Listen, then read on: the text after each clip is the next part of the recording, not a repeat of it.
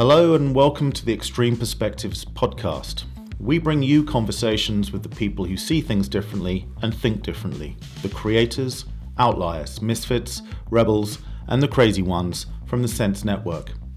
I'm your host, Jeremy Brown. I seek out people from the edges of culture, those who are creating the future, people who want to change things and push the human race forward. Together, we collaborate with some of the world's most innovative companies to help them be more innovative. Today, we're speaking with the Rebels, strategist, financial advisor, and remarkable parents, Sharon and Michael Lewis of Tutor Financial. Keep listening as we discuss how the disruption of COVID has normalized bad behaviors, particularly with alcohol, drugs, social media, and work, and is creating the next generation of addicts. The pandemic within the pandemic.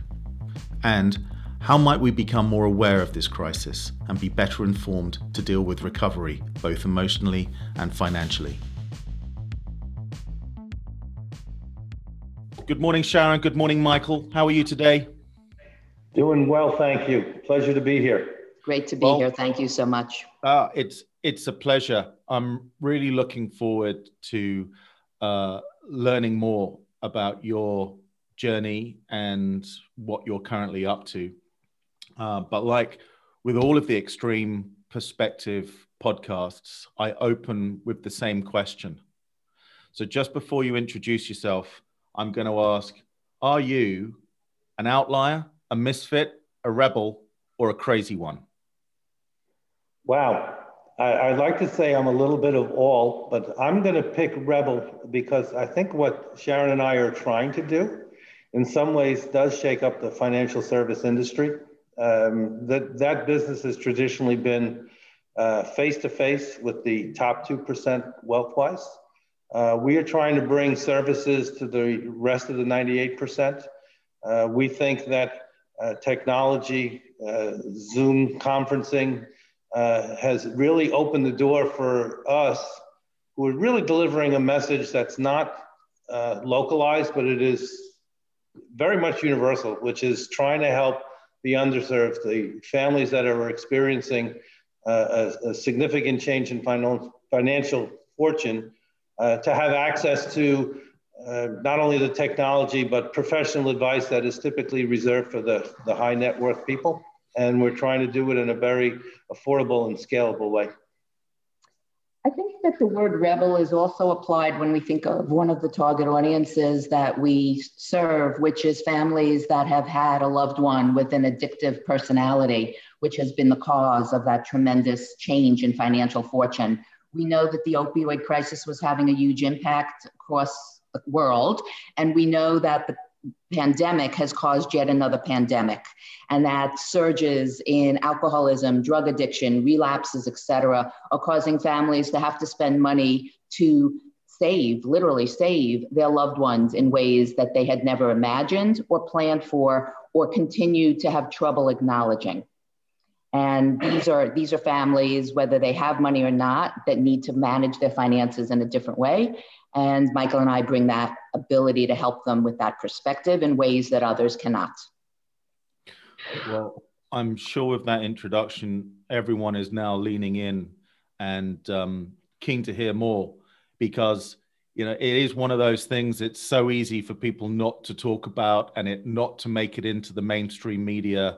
And one of the things that we're always trying to do here is kind of going out to the edges and trying to tell some of those stories to bring them into the mainstream. So just as a quick introduction, who are you, where are you, and tell us a little bit about your life journey so far, kind of what's led you to this point of what you're doing. Okay, so Sharon and I moved down to Raleigh, North Carolina about, 3 years ago now, I guess.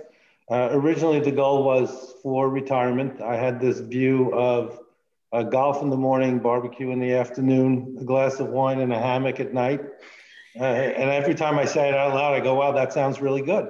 The other side of it is neither one of us are really ready to just withdraw. And we saw this as an opportunity for us to do something that A, we're passionate about, and B, something that actually contributes back to the communities that we live in. Like most people, I think ultimately you're motivated by something that happened to you in life. For us, that is clearly the case.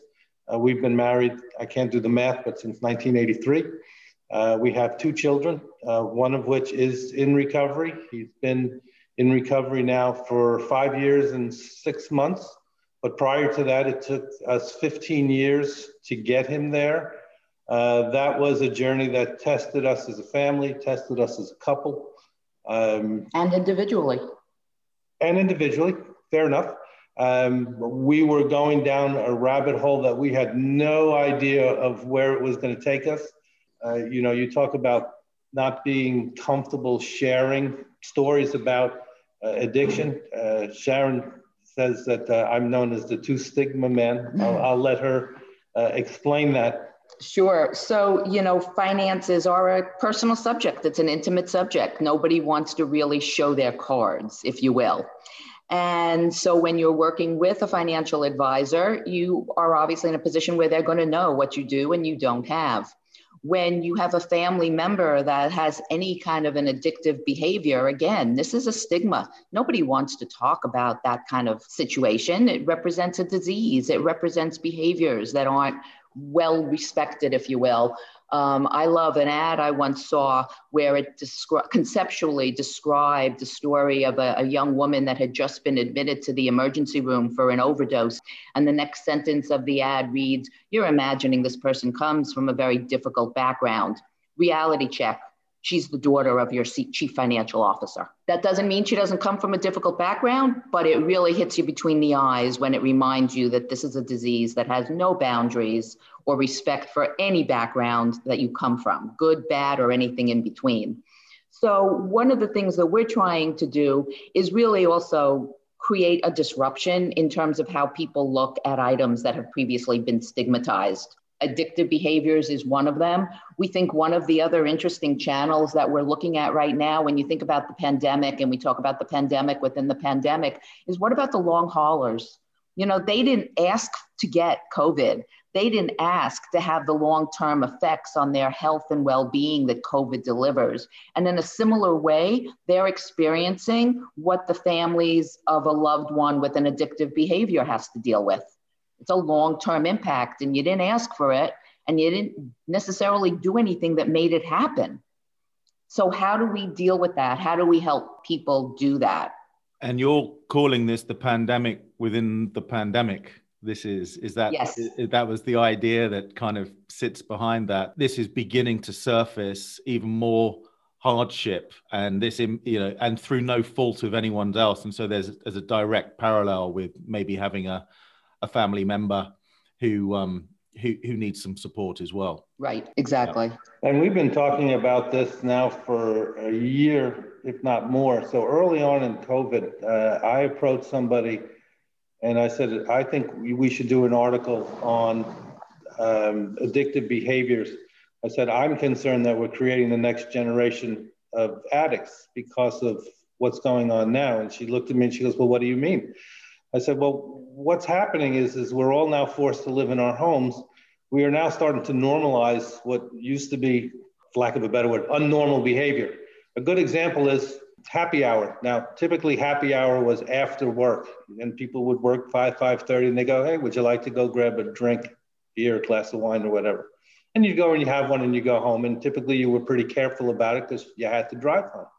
Well, now we're all locked into our rooms. And happy hour was turned into virtual happy hour. And it also started at 5:30, but you realized you didn't have to drive anymore. So maybe you imbibed a little bit more than you normally would. Then happy hour started to move back. Instead of 5:30, let's do it at 5 o'clock, 4 o'clock, 3 o'clock. Let's have it for lunch. Let's do mimosas for breakfast. All the while, your family members, your children, the younger generation are watching this and they're seeing this. And as impressionable as they are, this is starting to look like acceptable behavior. And the concern is, are we teaching them? Are we getting them to the point where we're just grooming the next round of addicts because they're seeing it as such a normalized behavior? And I think we're seeing evidence of that. It's very concerning to the two of us. And I think addictive behaviors, it's important when we talk about it that it's not just, alcohol and drugs. Addictive behavior is also how much you work. Addictive behavior, for an entrepreneur or for a small business owner, it's not difficult to spend 23 hours a day on your business. There's a reason why they call it a workaholic. So what's the spectrum? Maybe being an entrepreneur is an addiction because you get obsessive behaviors and you get single-minded and it becomes all-encompassing for you and it kind of consumes your whole life. And we've touched on, you said there's drugs and alcohol and there's things beyond that as well. What are the things that you're seeing? What are the big ones on your radar? Wow, that's a good question. So let's stop and think about it. So from the entrepreneurial perspective, what we're seeing is a whole generation of middle managers, people who have had long-standing careers in corporate America being forced out and having to basically figure out how am I going to make ends meet. And it typically starts with, I guess I'll go into consulting, and maybe that works and maybe it doesn't, or maybe I have a passion idea. For others, it's online investing. Okay, I can't do it. I hear everybody's into cryptocurrency. Maybe I should buy some of that. Online gambling. Hey, at least I have a shot at making money. So I read a few books. I understand how the game works and maybe I can beat the system.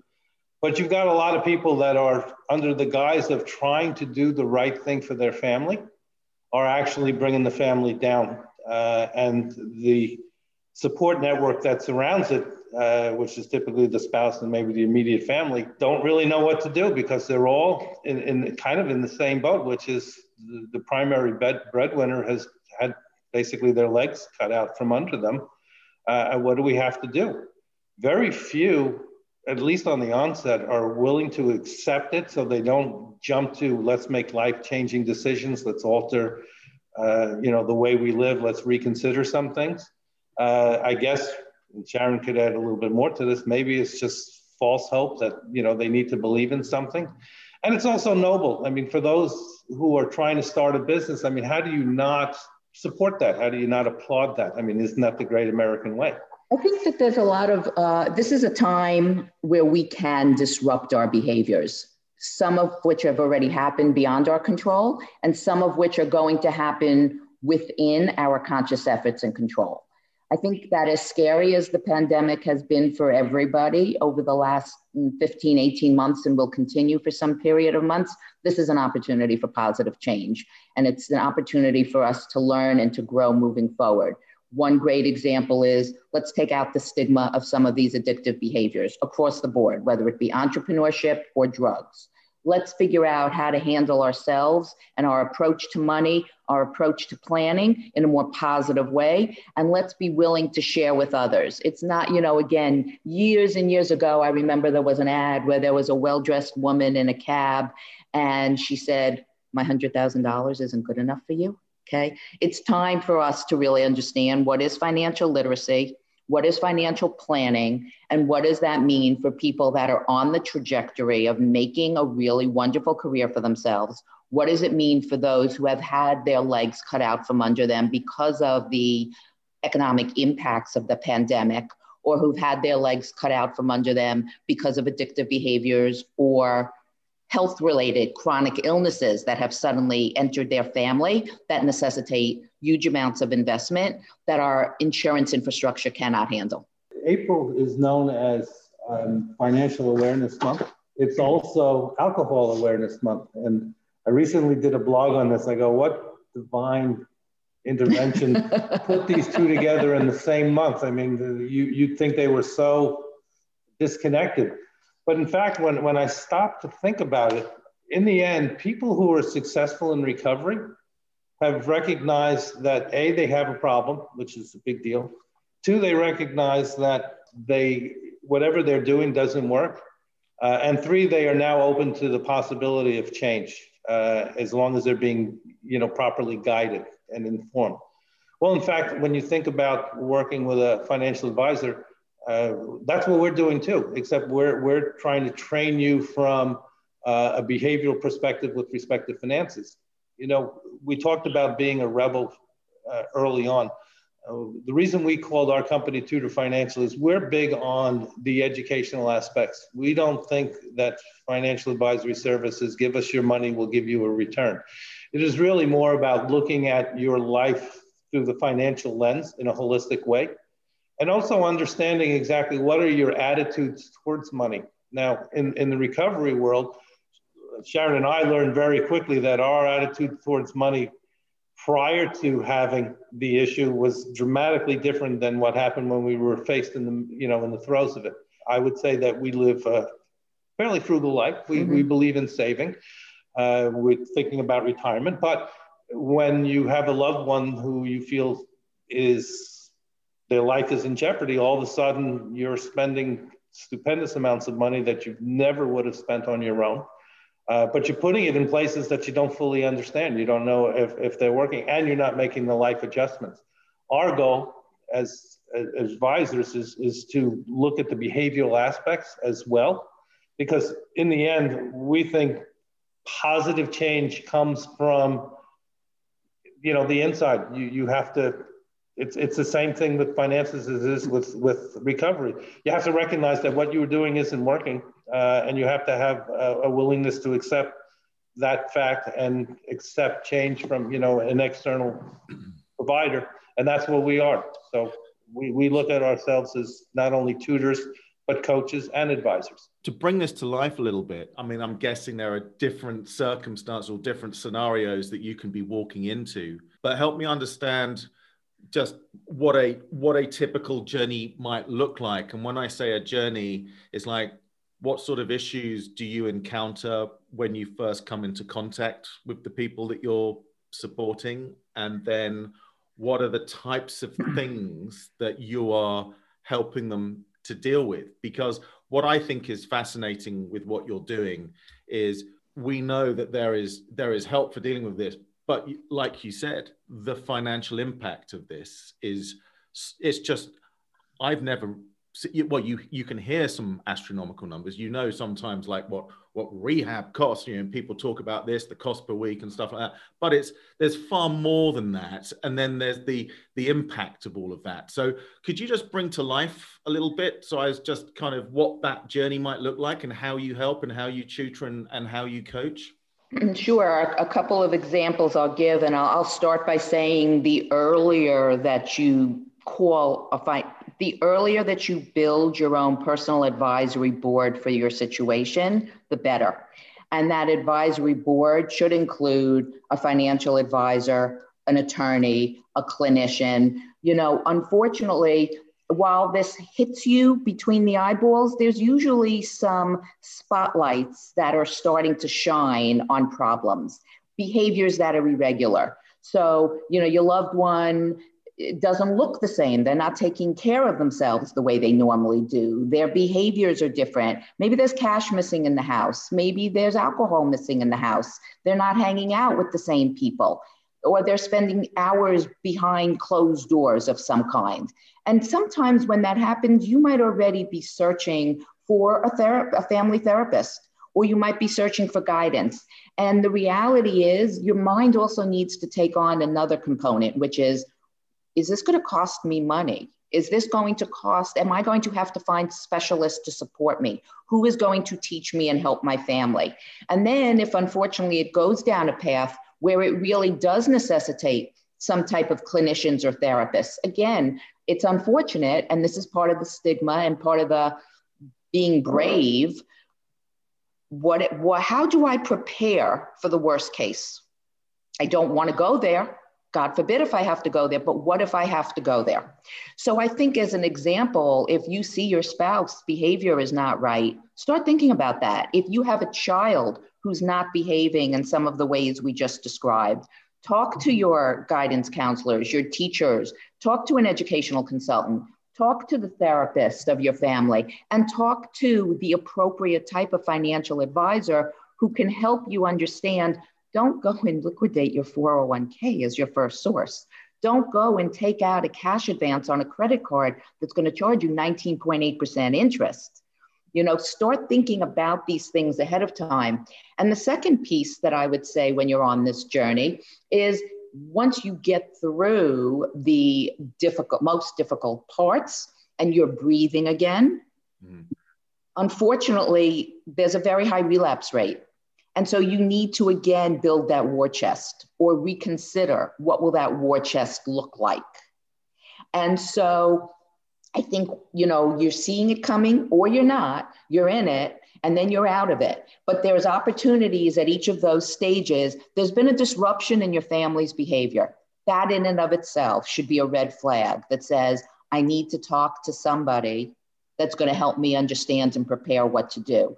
And one of the things that we've been finding more and more as we talk to people about the situation is that you can't really empathize something that you haven't experienced yourself.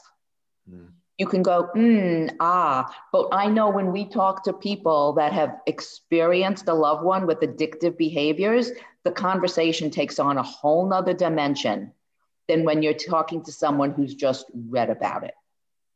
Yeah. And that's where one of our strengths comes into play. Besides the fact that Michael spent 30 years on Wall Street and has extensive background across a number of financial instruments and the way markets work and how to help people achieve what they need to. When somebody is in panic mode, we truly get it. We get it. We've been there. There are questions we know to ask that you wouldn't know if you didn't go through it yourself. So in turn, the entire way we approach the customer relationship, our client relationships, the way we ask them about things that they may or may not be doing to reevaluate their finances or think ahead about how they will handle a situation. If you haven't been there, you're not going to think to know it. And so we bring not only that personal touch, we bring the financial expertise, and we bring the boldness to say, we're changing the way business is done with families that need this help. I'm actually doing a talk in a couple of weeks with NAMI. And the whole theme of that discussion is it's not enough to know what to do, you have to know when to do it. There are timing issues that are involved. If you're making claims in insurance and you don't notify them early enough, or you don't review your policy, you may find yourself out of luck. You have to recognize that there are certain things you can do as a parent when your child is a minor that you can no longer do when they're not. And so you have a timeliness and an urgency that needs to be addressed. Most people don't know this because they've never experienced it. And to Sharon's point, you're kind of caught not by what you know, it's what you don't know. And it's what you think you know that isn't true. Yeah. Yeah. We talk about that, the unknown unknowns, the things that really throw you off balance and disrupt everything. And this is partly, it's people who have had extreme circumstances or have been in predicaments that learn this as such valuable sources of insight. So to ask, typically, how do people hear about you or find out about you, and what's that first conversation like? Because you've described, they sort of open up, but how do they come into that without obviously disclosing? I'll ask you to generalize, but what are some of those first conversations is when you say the difference between someone who's read about it and somebody who's experienced it? What are those real empathy building kind of questions, or what does that open up? What are the big things that other people just wouldn't see unless they'd experienced it? That's a tough one, because we get introduced at various points in the recovery cycle. I think what we find is that part of our challenge is there's a level of denial that families and individuals are just not willing to accept the fact that they're in over their heads. So as an example, I met an individual who just discovered that their son has got a technical addiction, which is something relatively new. And he was very concerned because he was recommended to go down a course of action that, in his words, not mine, was going to cost him 6 or 7 years worth of retirement monies to do it. From our perspective, I think what we're doing is so new that no one's ever really linked the financial aspects to the recovery side. So our challenge is getting people in the recovery continuum. So what do we mean by that? Those are interventionalists, educational consultants, who are the other ones? Therapists, for example. Are really get important. them to know, because quite frankly, what and Sharon can elaborate on this, what ends up happening is at some point their clients are balking. I can't afford this. How do I do this? Where do I go? And basically everybody in the continuum goes, well, I don't know. That's not our job, but I know you need to go to this facility, or you need to do this right now. So the biggest challenge for us has been building awareness in that community that we exist. And I think things like this podcast, other, as Sharon points out, all the blogging that we do is original content to build awareness that we're thinking about things that maybe other people don't. So I think when you ask us about how do people find out about us, we have a really interesting push-pull challenge in front of us. Everybody needs to know who we are, because the reality is that almost everyone we talk to is aware of a family that's dealing with difficult times that have been inflicted through either the pandemic or addictive behaviors in their family. That being said, we cannot be mass marketers. We are not mass marketers. We need, our ability is to get a message out that allows people to self-qualify. And they self-qualify by saying, my best friend is dealing with this, or my clients are dealing with this, and here is how I might be able to help them. Or I am a recovery center, and this is an amazing way for me to help appease all of the tension that my clients are dealing with as they're paying for these services. I am a therapist, and my client knows that their loved one is going to need additional formalized services, and they look at me and they go, how am I paying for this? And I don't know how to help. I don't know how to answer them. Or somebody hears about us and goes, I wonder if the behaviors I'm noticing and denying represent something bigger. And maybe I need to find out more. And maybe I first better find out if there are things I need to do to protect my financial standing.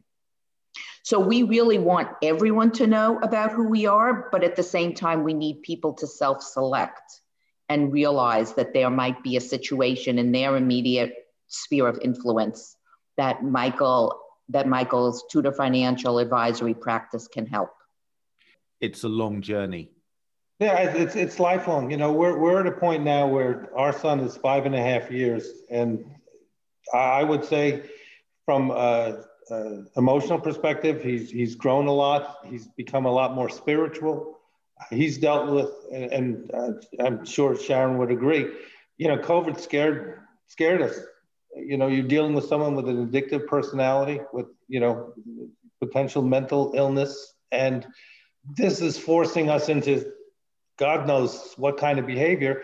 And I would say he's demonstrated some real personal strength through this. Mm-hmm.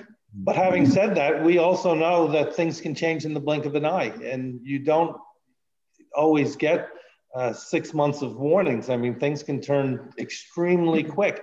And so Sharon will say she's never gotten a good, exactly, the same night's sleep since this happened, because as much as we want to say things are going great, as parents, we have to acknowledge the fact that one day it may not.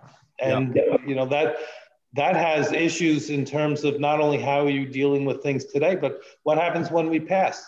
Do you want to leave your estate to somebody who, on the blink of an eye, if something goes wrong, can see this estate and this tremendous amount of money as a trigger and not a benefit? So you need to start thinking about these things, because it is a lifelong journey. And because, at least in our case, it started with a child who was roughly 15, that's what, another 60, 70 years ahead of us, at the time we started it, that we had to contemplate for. Yeah. And it requires planning. And that's what we're here to do, is help people see the big picture, see the long road ahead, and make the most of what they have. And on that journey, you would be involved throughout. And typically, what sort of things can you help with, and what are the benefits of that? Could you just bring that to life a little bit? I mean, one of the issues that Sharon and I found on our journey with having him go from place to place was a lack of continuity, right? You'd send your loved one to a facility, they would finish, they kind of say, thank you very much. Here you go figure out what your next step of the recovery plan is, and you never hear from them again. I think what we're doing is, we're providing that continuity throughout the entire life journey, because this is one of those examples where I think having gray hair helps. People like to know that you've lived and experienced a lot. But then you also have, cash flow considerations, short-term and long-term. Short-term, to say the least, it's incredibly impactful. You're writing rather large checks fairly frequently. Then you have the ongoing therapy, you have the ongoing medications. In some cases, you have increased insurance premiums. So for us, what we think we bring to the table, which is really good, not only for the families, but also for some of the facilities that we work with, is this continuity that after they leave one facility, there is somebody who is with them for that entire journey, not, hey, I'll take you to this point and then hand you off to the next person. And we think that's a distinguishing characteristic about what we do versus what other people might do. So we provide continuity in two ways. We provide continuity as a financial advisor in understanding how to build long-term financial plans that will protect you and your loved ones when unexpected fortunes go astray, if you will, or unexpected situations go astray. Number two is we provide continuity of care because of the background and experience that we have, having experienced it personally. We know the importance of having somebody who can guide you and perhaps think ahead because of what they experience. It doesn't mean we know it all, and let's make that clear, we don't. But you always look to get advice from someone that's had an experience that you're in the process of, to guide you and to give you a heads up. And we provide that ability to give a heads up and then add to it, think about this from a financial perspective. And continuity is really important in life in general, and in life when you're dealing with this situation. And that continuity is also, I think, needs to be expanded to a definition of resiliency. Yeah. And if we ever had that need before, everybody has that now, not just those in a difficult situation. Yeah, I think that's one of the words that I've been meaning to put into the Google Trends machine, to see that word resilience is one that, certainly from a personal perspective, over the last few years, the frequency of usage has increased quite dramatically, as not just in terms of the world that we live in terms of our environment, but also, as we know, our children as well, and ensuring that they are resilient, because so many of the things that might have been considered a certainty when different generations are growing up are dissolving and changing or being disrupted, and that, I think, that's where you hear the word resilient an awful lot. It sort of has to be added in there to a skill set that you just can't accept. There's going to be a continuity, that things are going to come along and change your situation, whether that's sort of things you choose to do yourself or things that just kind of blindside you. And I think that this continuity is important, again, across populations. And what do I mean by that? We've spoken about the importance of educational consultants, school boards and educators, the therapeutic communities as our partners.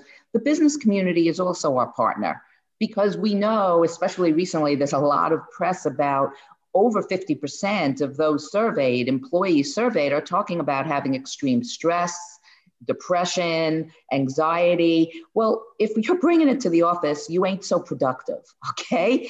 And so what is the impact of this? I believe there are stats that are showing it in B for billions of dollars in lost productivity, which of course makes sense, it's natural. So we have to look at this and be a piece of the continuity that provides individuals both the ability to personally perform and professionally perform.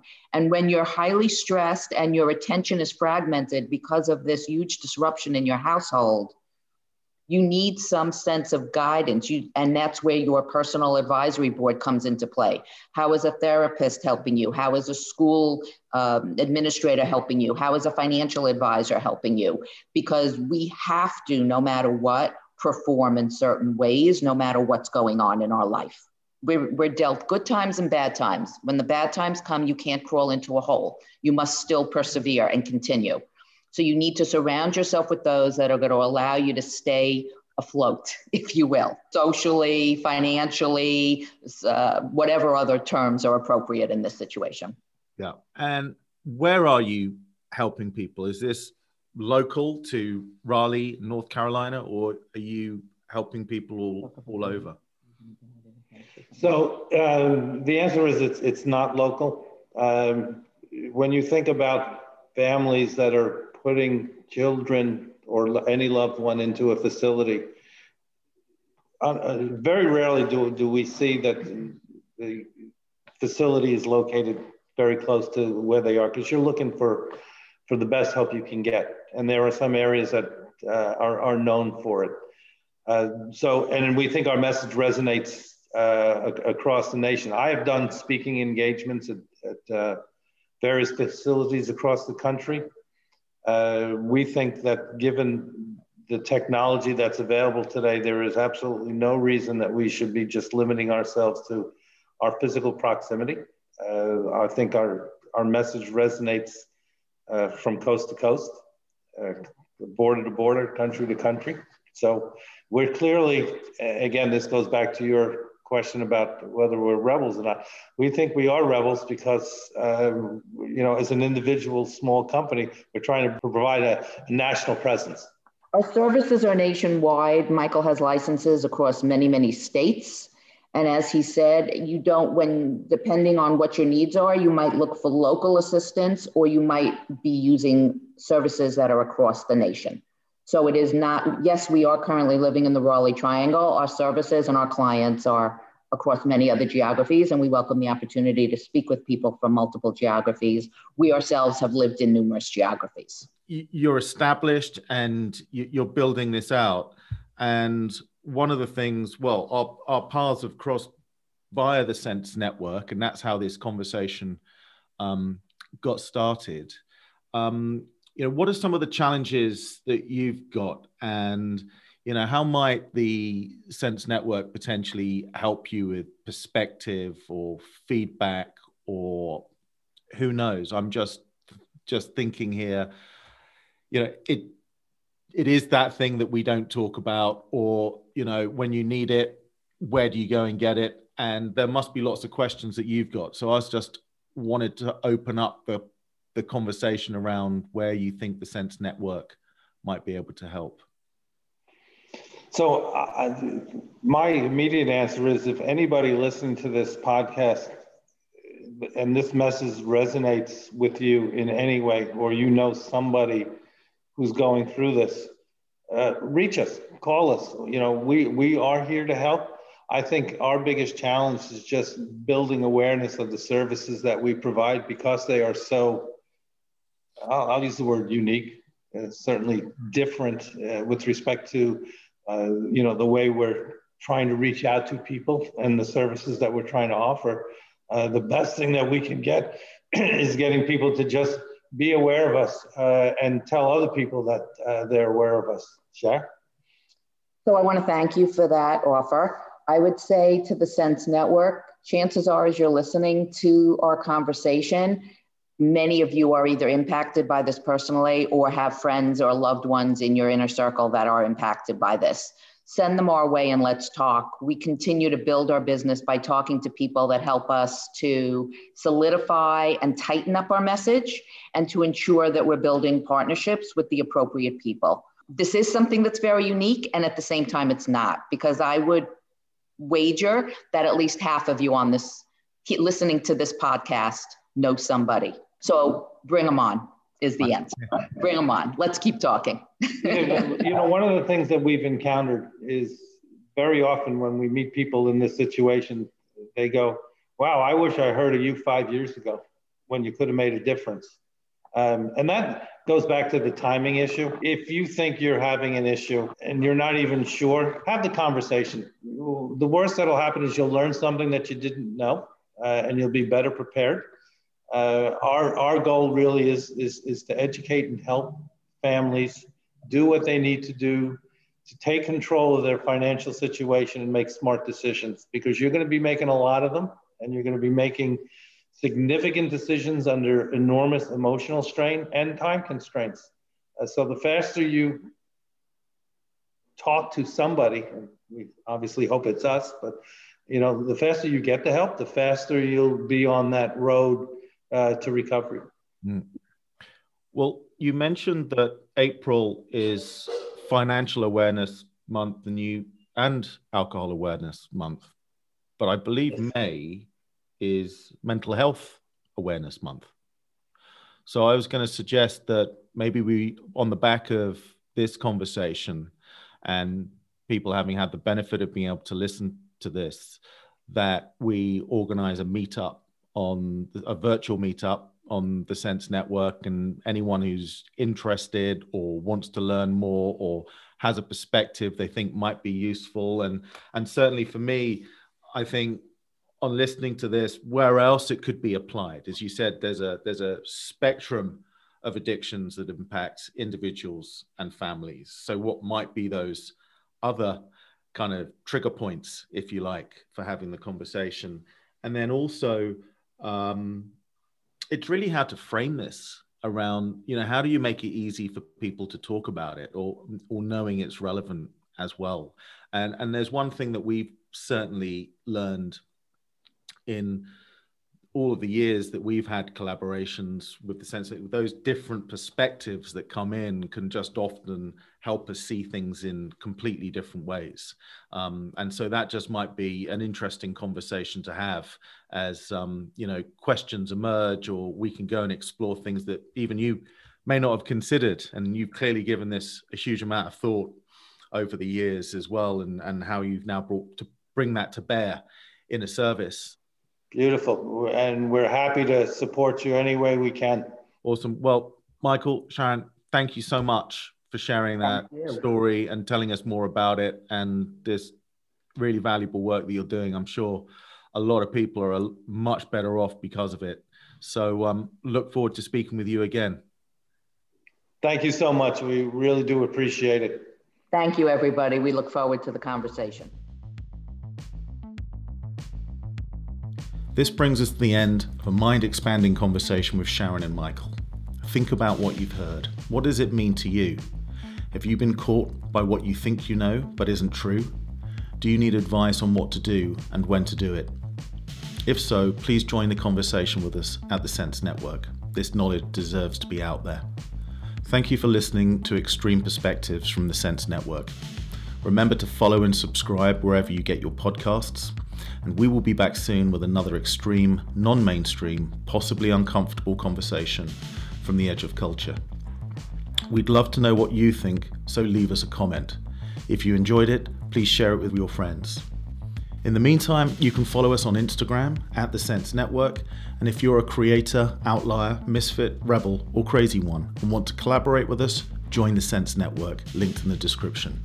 We look forward to next time.